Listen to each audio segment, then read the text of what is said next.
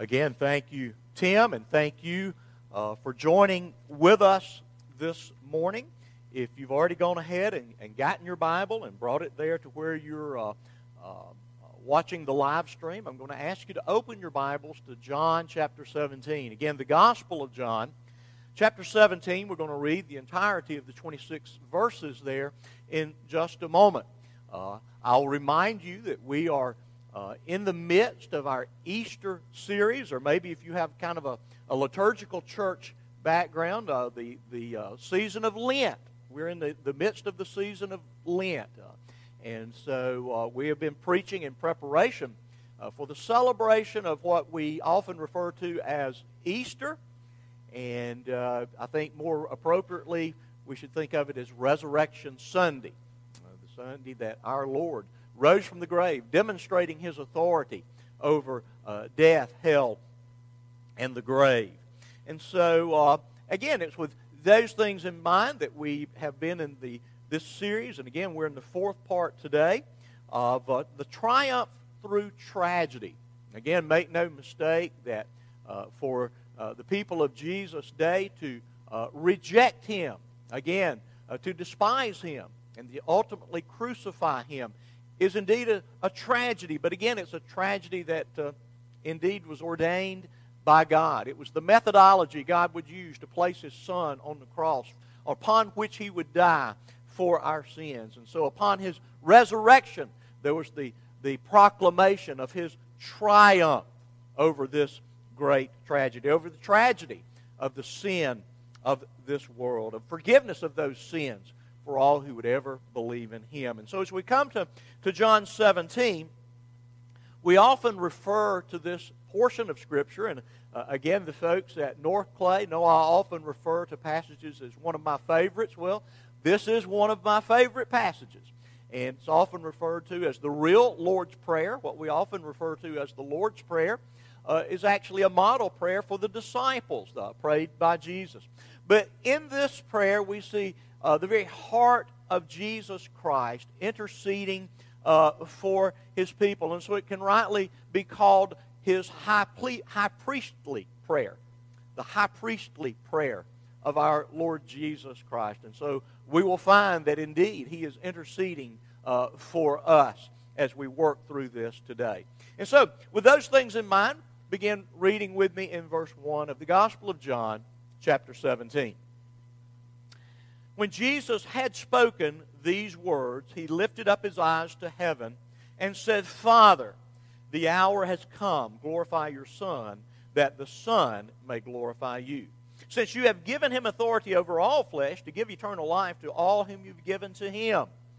And this is eternal life, that they know you, the only true God, and Jesus Christ whom you sent. I have glorified you on earth, having accomplished the work that you gave me to do. And now, Father, glorify me in your presence with the glory that I had with you before the world existed. I have manifested your name to the people whom you gave me out of the world. Yours they were, and you gave them to me, and they have kept your word. Now they know that everything that you have given me is from you. For I've given them the words that you gave me, and they have received them and have come to know in truth that I have come from you, and they have believed that you sent me. I am praying for them. I'm not praying for the world, but for those whom you've given me, for they are yours. All mine are yours, and yours are mine, and I am glorified in them. And I am no longer in the world, but they are in the world, and I am coming to you. Holy Father, keep them in your name, which you have given me, that they may be one, even as we are one.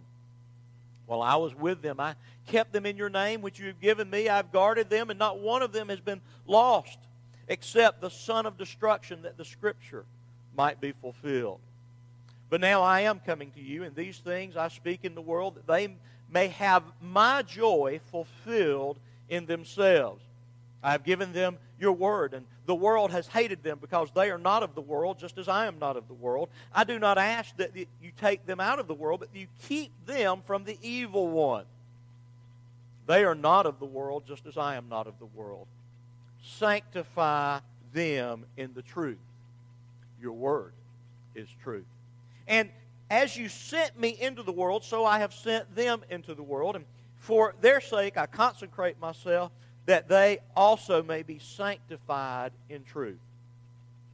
I do not ask for these only, but also for those who will believe in me through their word, that they may all be one, just as you, Father, are in me and I in you, that they also may be in us, so that the world may believe that you have sent me.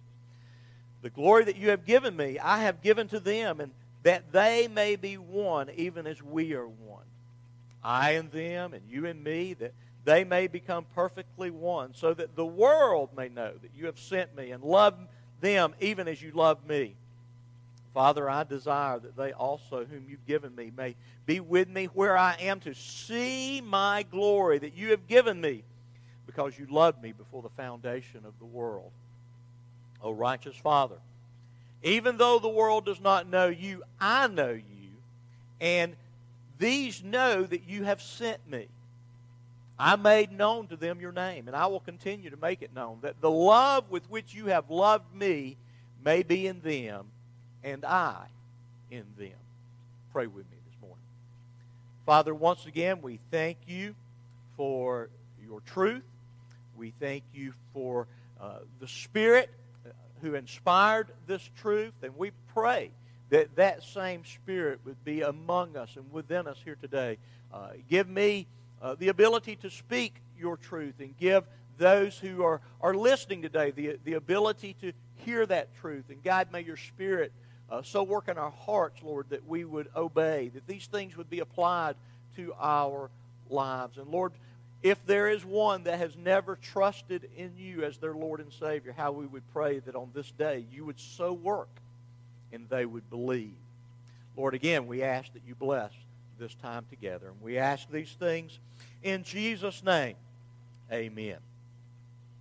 In this passage that continues Jesus' discourse among these disciples in the upper room just before they are to depart and cross the Kidron Valley, and Jesus will pray alone in those final moments before he would be betrayed and then arrested and tried and convicted falsely and ultimately hung on the cross. And so as they're preparing to depart, Jesus enters into this time of prayer, this time of intimate fellowship, of this communion with the Heavenly Father. And this is one of the most powerful portraits that we see in Scripture of the relationship of the Heavenly Father to His beloved Son. And in this moment of great passion, of great angst even over what lies ahead,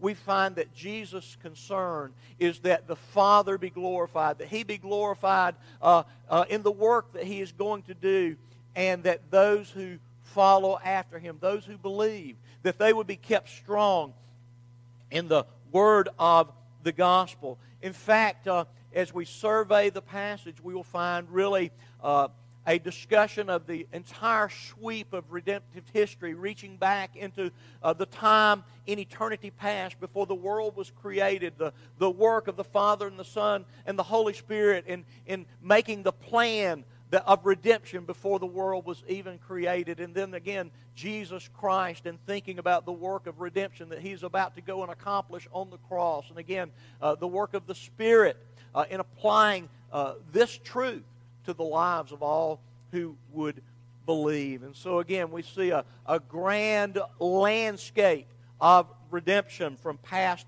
present, and future, and the roles of, again, particularly in this passage, of the Father and the Son, and the accomplishment of our redemption.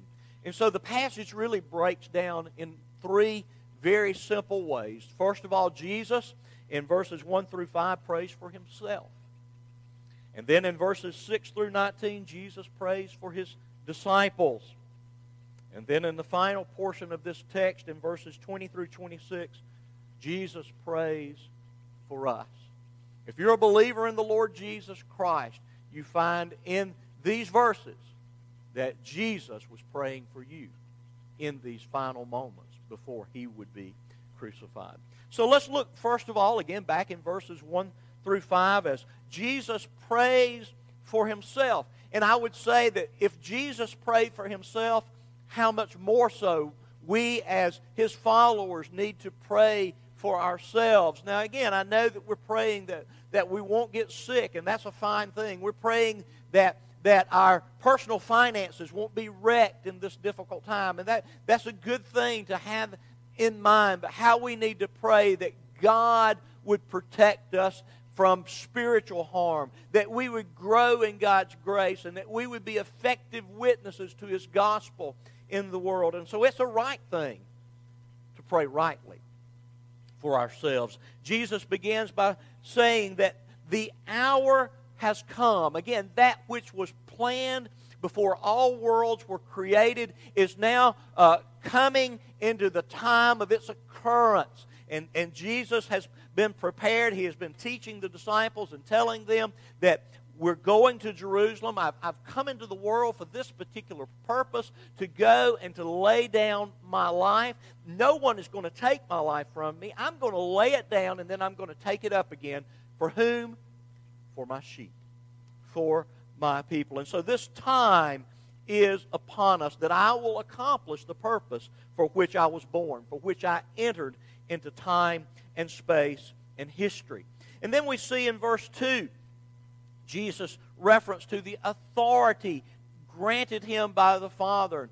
This may allude back to Daniel chapter 7 and verse 14. We see this picture of the Ancient of Days, the Heavenly Father entrusting to the Son of Man a kingdom and dominion, that he shall rule forever. Certainly we see different dimensions of God's sovereignty at work and in play in our world today. There will be a day, though, that Jesus will rule and he will reign completely, and these great enemies of sickness and sin and death will absolutely be eradicated from our presence. Make no mistake about it, the Son is still sovereign, and certainly it begs the question, why things such as the coronavirus?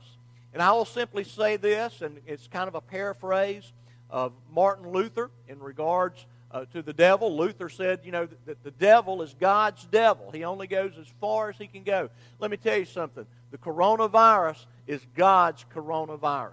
It came into the world through the sin and rebellion of human beings, but God is completely sovereign over this coronavirus. I often like to remark, if you can think with me for just a moment, that many times as the sun has begun to shine in our spring days, and maybe we stand and we see the light streaming through the windows of our home or our office, and unfortunately we see little specks of dust dancing in the sunlight.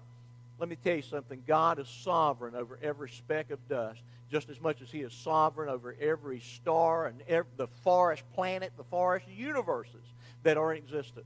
God is sovereign over these things. And folks, that is a word of encouragement. That is a word of hope. And so authority has been granted to the Son. The Son will return to function as the judge of all of those who have rejected him, but he has come to accomplish and grant eternal life to those given to him. This is a language that John has employed before, back in chapter 6 and verse 37. Jesus says that all the Father gives to me will come to me, and I will raise them up at the last day. Again, Jesus Christ has been given this great gift of a people by God himself, a people that will love him and they will serve him forever. They will rejoice in him in heaven one day, because he has demonstrated his authority in working the work of redemption on the cross. And so Jesus goes on and says, and this is eternal life, that they know you, the only true God. A lot of times we talk about eternal life and talk about heaven. We talk about eternal life as a quality of life that breaks into even a fallen world. And I agree. In the fallen world, that that we don't have to look very far to see suffering, and this suffering has an impact on us that distresses us, that troubles us. But in this world, because of the victory of our Lord Jesus Christ, we also may know the quality of eternity, that namely being joy. We will rejoice for all of eternity in the goodness and in the glory of our Lord Jesus Christ. And so salvation ultimately can be said to be this, that we know the only true God. This Greek word here for know is the word egno.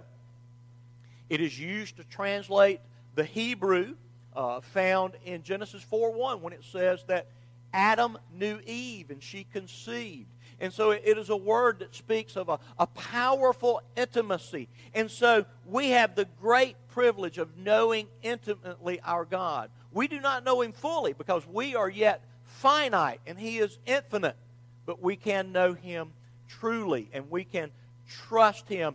It would be somewhat like if we went out to the Atlantic Ocean and took one of our water bottles, one of these 20-ounce plastic bottles, and said, well, I'm going to fill this bottle with the ocean. Well, you can't put all of the ocean in that singular bottle, but you can get a representation of what the ocean is like. You could scientifically measure and test it and know something about the ocean. So we know something about God, but we do not know everything about God in our finitude. But we can know Him truly, and we can know Him powerfully. And the great thing about salvation is not only knowing about the true God and His Son Jesus Christ and the person of the Holy Spirit who's within us and among us, but we can know God powerfully and intimately.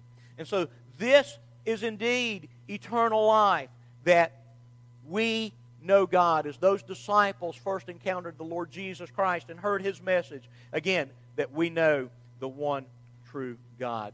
And then in verses 4 and 5, Jesus speaks of this great reality that by His coming into the world, He has glorified the Father. He has followed a plan that had been put in motion, that had been laid before the world was even created. And so Jesus has glorified the Father in His person, in His excellence, in His essence, by taking on humanity and being the perfect man. He's glorified the Father. He's glorified Him in His obedience as He has obeyed everything the Father has commanded. He has glorified Him by the words that He has spoken. He has spoken truth. He has spoken it in love. He's spoken it graciously, but He has spoken the truth in the world. And He is glorifying the Father in His work, ultimately the work of His sacrifice, the work of atonement on the cross at Calvary. And so He has come into the world. He has glorified the Father. And then in verse 5, one of the most beautiful concepts in all of Scripture, Jesus is going to be restored to the eternal glory that He enjoyed before His incarnation.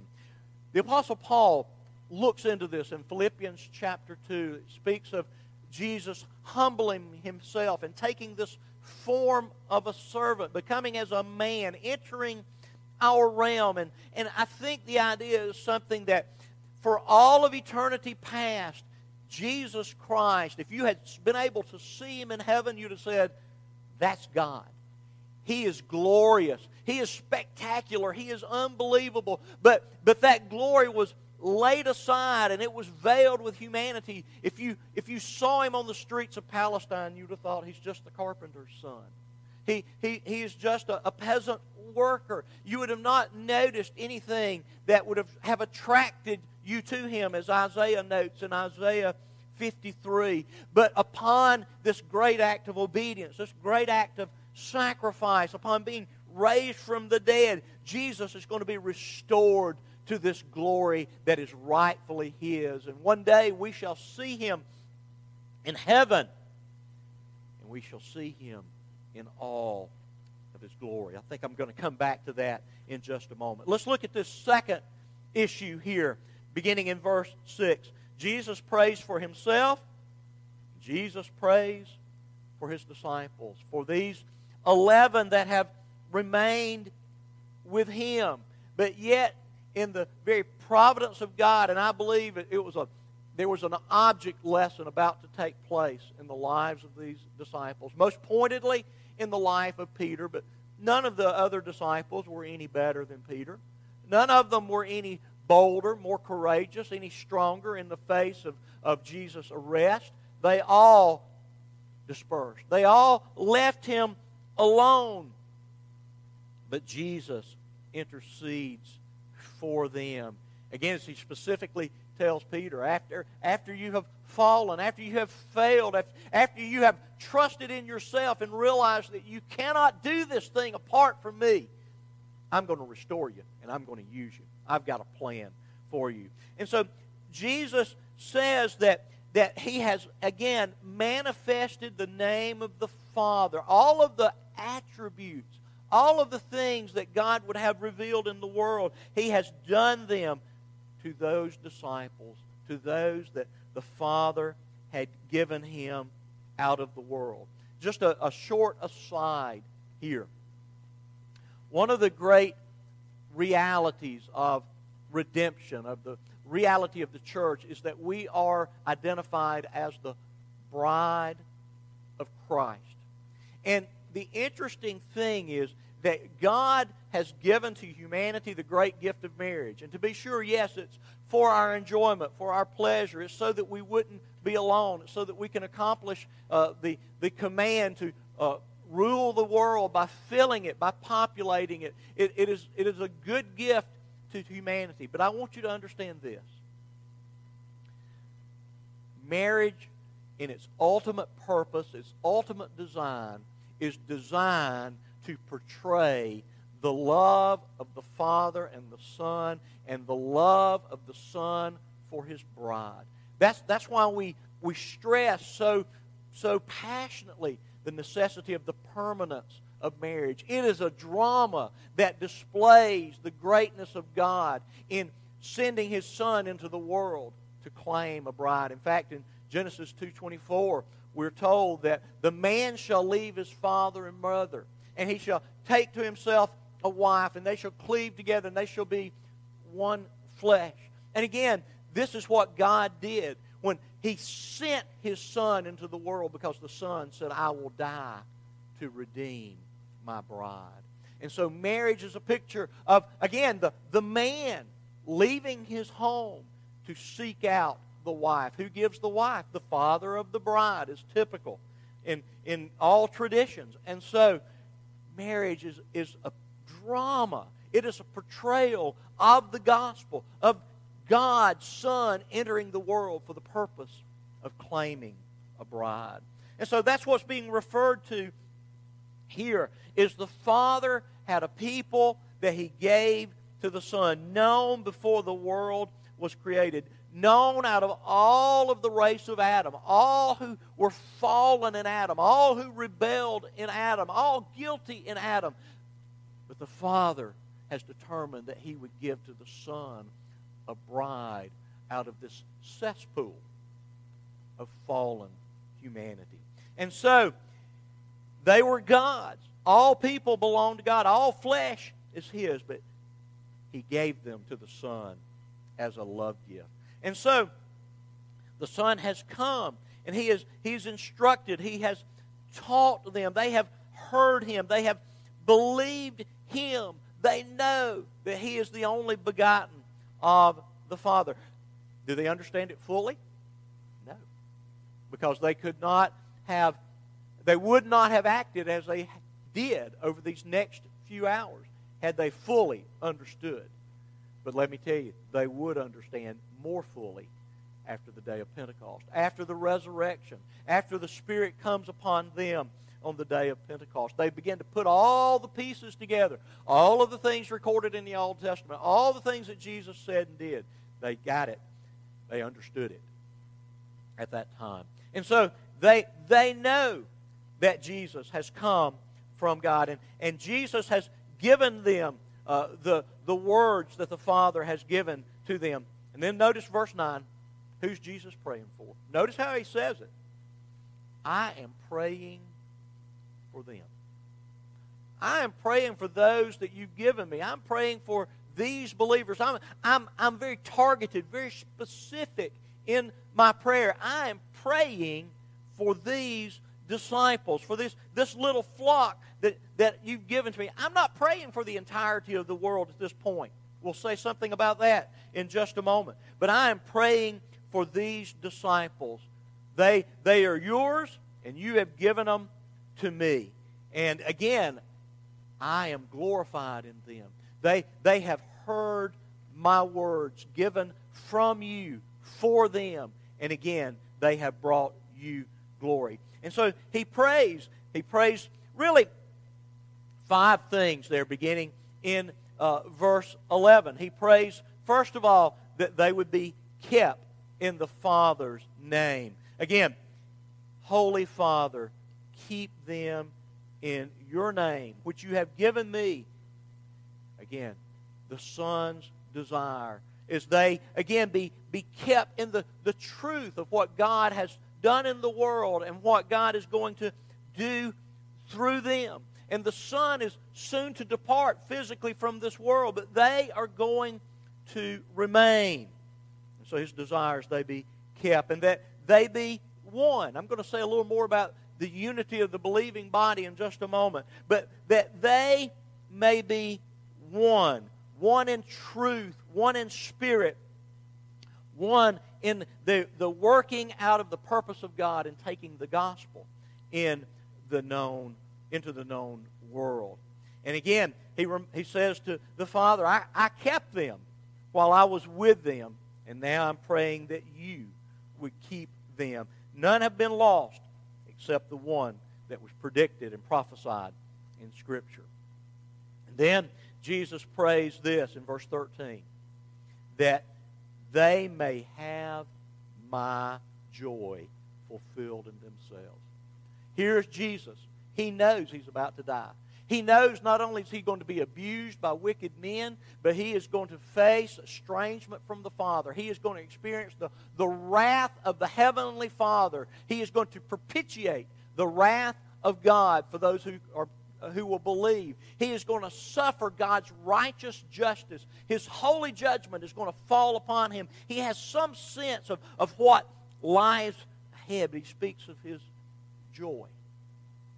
Joy, and he desires that his disciples know their joy. And so they are in despair. They're going to be in greater despair before it's all said and done. But let me tell you something. They will know, even as they live out the implications of the gospel and they suffer for the balance of their lives for the name of the Lord Jesus Christ, this prayer will be answered.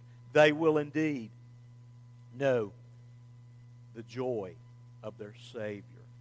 Look here at verse 15, the 4th petition that Jesus prays.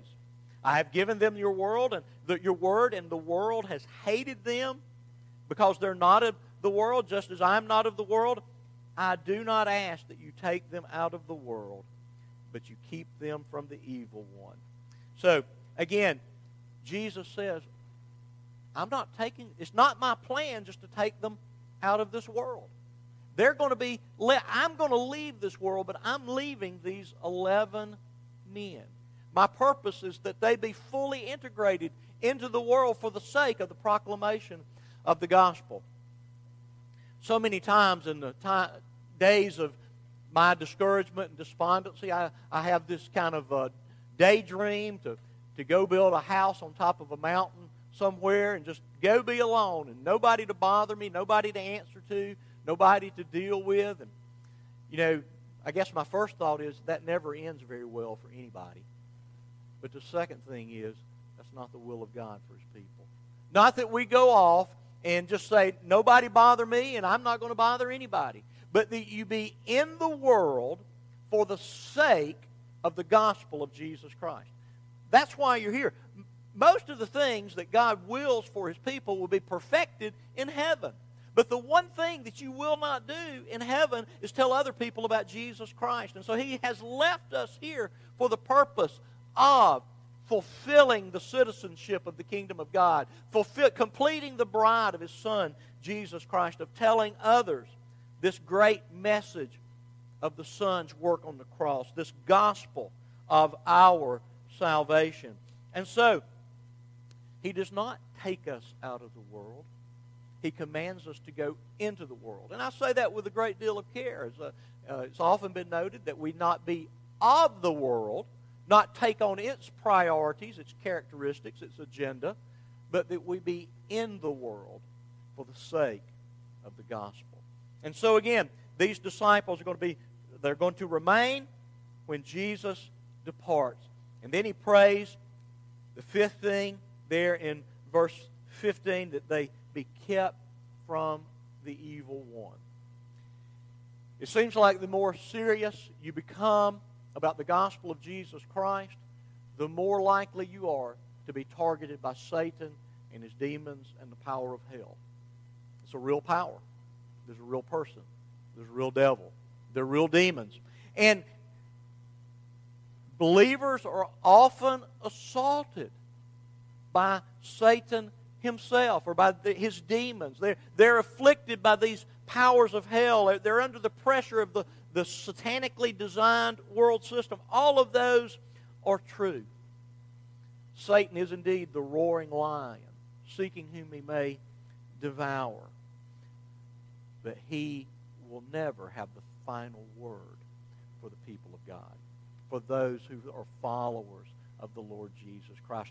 We will overcome him. We will be kept from being defeated ultimately by Satan. And so Jesus prays for those disciples. Don't take them out of the world, but keep them away. Keep them from being destroyed by the evil one.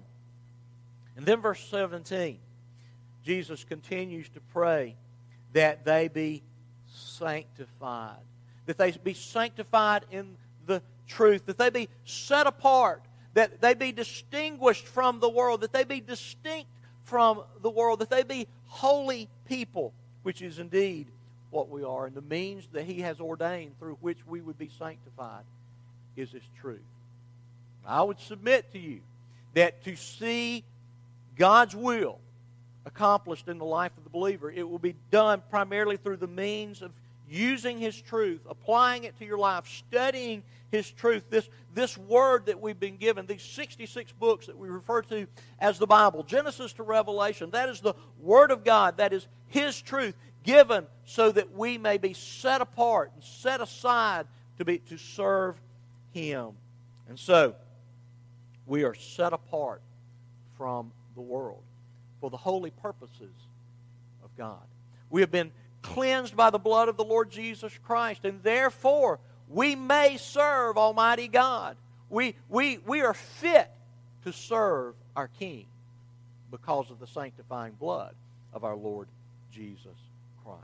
And so, just as the Son was sent into the world by the Father is going to send these disciples into the world. Just as He has set Himself apart, consecrated Himself for the work of redemption on the cross at Calvary, He has set them apart to go bear witness to these events, to proclaim this message of an incarnate Son of God who has entered this realm. He's lived in obedience to the Father. He has never sinned. He has never departed one step from the plan of the Heavenly Father that would take Him to the cross upon which He would die for our salvation and be raised from that tomb on what we remember as Easter Sunday.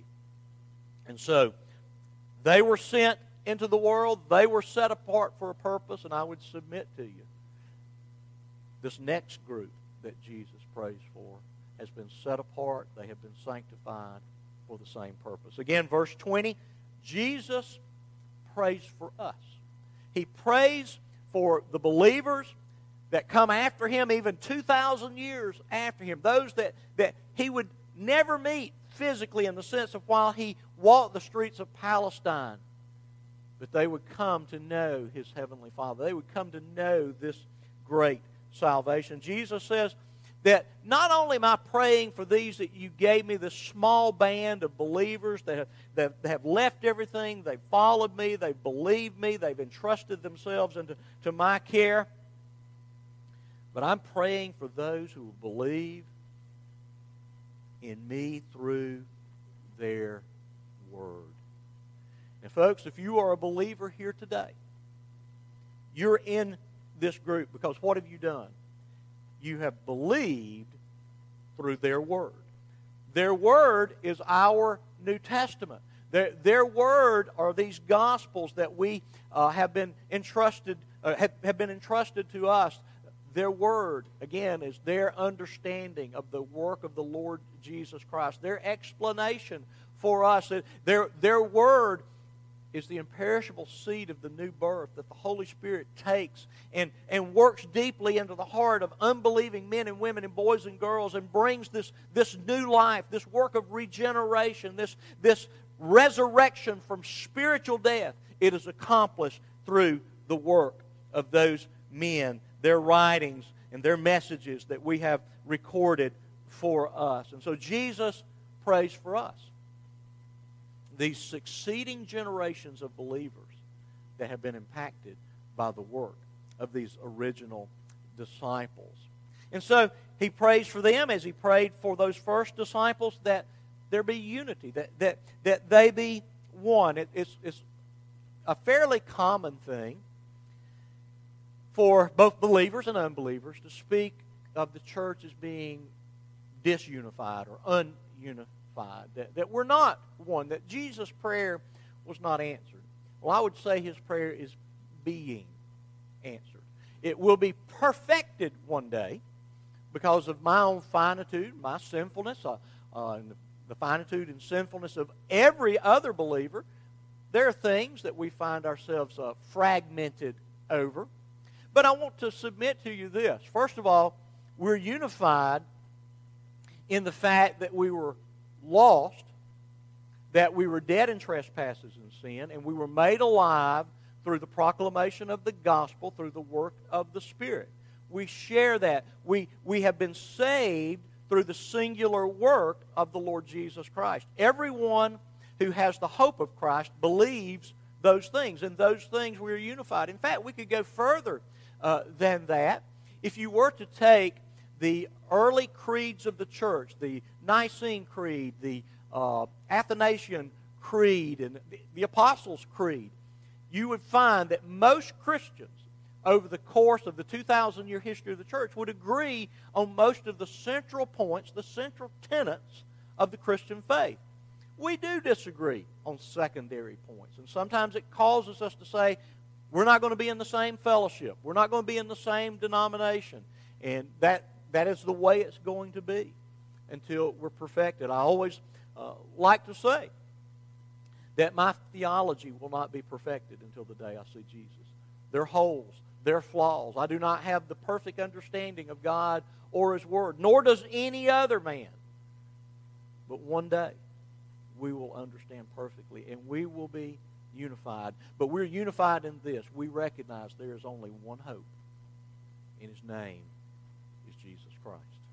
We are unified in that proclamation, that confession, that conviction. And so, they are going to be united in the truth of God's love. Then look at verse 24. Again, God's or Jesus' desire for the people that God is going or has given to Him, and they will be redeemed in the course of human history through the proclamation of the gospel, through the work of the Spirit. Verse 24. Father, I desire that they also whom you've given me may be with me where I am, to see my glory that you have given me. What is heaven? What is the final aspect of salvation, or the perfect dimension of salvation? Is that we see the glory of our resurrected Savior. I've seen a lot of books and other things over these last few years that make the claim that this individual or that individual has died and gone to heaven, and they come back and they tell all kinds of fanciful tales usually about what they saw. I don't know that any of them have spent their energies explaining that what they saw was the glorious Son in His glorious state alongside the Father. That disturbs me about those claims. It really does, about the reality and the accuracy of those claims. Heaven is simply this, that we see the glory of the Savior and will be satisfied. The Bible speaks of pearly gates, I suspect, and streets of gold, and all of these things, and that's well and good. There may be some sense of a great reunion with those that we love that have gone before us. I'm old enough that I have lost many that I would long to see. But if my desire for heaven is fundamentally in my hope to see loved ones now departed, I am an idolater. I'm an idolater. My greatest hope for heaven is that I will see the glory of the Son. That I see my Savior. And in Him I will be fully satisfied. I will rejoice in Him. I will know the fullness of joy when I see Him. There will be an overwhelming flood in my soul that is just tide after tide after tide of joy. Of the joyful experience of the glory of the Son. The few times in Scriptures where we find this glory revealed, whether we go to Isaiah 6 and his vision in the temple, or the transfiguration with those few disciples, or maybe a few other times where there's a kind of a glimpse through a word or a deed of Jesus, people are typically scared to death. Because, again, of our sinful finitude, we can't fully fathom, we can't fully comprehend, we can't handle this great glory. But one day we will revel in it. Every need will be met. We will know the greatest of pleasures in the face of our Lord Jesus Christ. We see dimly now this glory. We see something, and Paul gets at it in 2 Corinthians, and as we gather as believers and we look upon each other's face, and that's one of the tragedies of our not being able to physically gather together, is that our countenance, our faces should be marked with the transforming work of our Lord Jesus Christ. And again, that's an encouragement to one another as we see each other, as we greet each other, as we fellowship with one another. We do see something of the glory of God in His transforming work of sanctification, of His work of grace in the life of His believer. But we will not see it fully, and we could not handle seeing it fully until the day that we see Him and we revel in Him, because we will be like Him. We will be able to handle this great glory. And so heaven and eternity and the very purpose of salvation is to see the eternal glory of the Son, who entered our world and who humbled Himself and set aside that glory and suffered and died for our salvation. Jesus concludes His prayer with this: O righteous Father, even though the world does not know You, I know You. And these few You've given me, they know You, because I have made You known. And again, Jesus is going to do the greatest work of God in all of the course of history. He's going to the cross. He's going to be raised from the dead. It is the great testimony of God's love. It is the greatest revelation of who God is and what He desires for humanity. That being, again, the cross at Calvary. And so again, may this great love that the Father has had for the Son, the Father loved the Son so much, He would give to Him a love gift of a people that He would redeem through His death on the cross. And He desires that the realities of this love dwell and empower His people until the day of His return.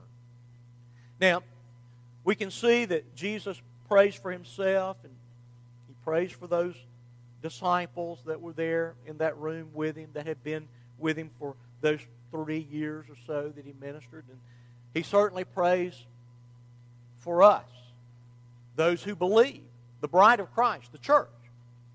Well, you say, well, what about the world? What about the unbelieving world? Well, there's two things that I would say about Jesus and his interceding, again, for the world. The first thing we see is, again, in our text in verse 6. Jesus prays for the world in this sense. There are people in the world, even as I speak here today, there are people in the world who belong to the Father, and in time and space, they're going to be saved through the proclamation of the gospel. There are people that the Father has identified in eternity past that the Son is going to save. They're going to be drawn, they're going to hear the gospel, and they're going to be saved. So Jesus is praying for the people in the world who do not yet know Him as their Savior and Lord. The same thing in verse 20. I'm not just praying for these disciples. Now, I'm not really praying so much for the world, but I'm praying for those that you're going to save out of the world through the proclamation of this great message of my work on the cross, the gospel of Jesus Christ. But while John doesn't record this, I see also another great place where Jesus intercedes. He goes before the Father for the unbelieving world. It's recorded in the Gospel of Luke, chapter 23, verse 34. As he hangs on the cross, as he's ridiculed by those around him, he prays, Father, forgive them, for they know not what they do. Again, his prayer, I can say to anyone who is alive today, anyone who would hear this message, that the desire of the Son is that you know the forgiveness of the Father through the accomplishment of the Son at Calvary. Jesus has prayed that. I found it interesting. I'm not a big fan of The Passion of the Christ, the movie made by Mel Gibson. I'm not particularly a fan of Mel Gibson's theology or spirituality. But in that movie, it is said that he insisted that when Jesus was nailed to the cross, that his hand be in the picture as one holding the spike that was driven into the flesh of the Lord Jesus Christ, because he understood that he, like every other human being, was guilty of nailing Jesus Christ to the cross. And that's us. We are guilty. And Jesus has prayed that it is his desire, and we could say a whole lot about the various ways that God wills things. But I want you to know that it's God's will that none should perish, that all should come to repentance. That Jesus has prayed, Father, forgive them, because you don't know the glory of God in Christ. And you will not know satisfaction, you will not know peace, you will not know rest until the day that you trust the one and only Savior of the world, the one who is our high priest, the one who has prayed for us, prayed that our faith will not fail. And indeed, it will not. Jesus, our high priest, has prayed for us. That prayer is being answered and will be answered one day when we see Him in all of His glory. When we see Him with the glory that is rightfully His, that was His before all worlds were created. And we rejoice as His bride, as His redeemed bride, forever and ever and ever. Amen. Pray with me. Father, once again, how we thank you for this testimony of your truth. We thank you for the power of this truth. Lord, I have no power to convince or convert. Only you do. And so our prayer is that you would so work in these words that they have been spoken in a way that can be understood, and they have been consistent with words written so long ago under the inspiration of your Holy Spirit. Lord, that you would use them, that you would use them as a word of encouragement to your children, and Lord, you'd use it as a word of salvation for those who do not yet believe. And we ask these things in Jesus' name.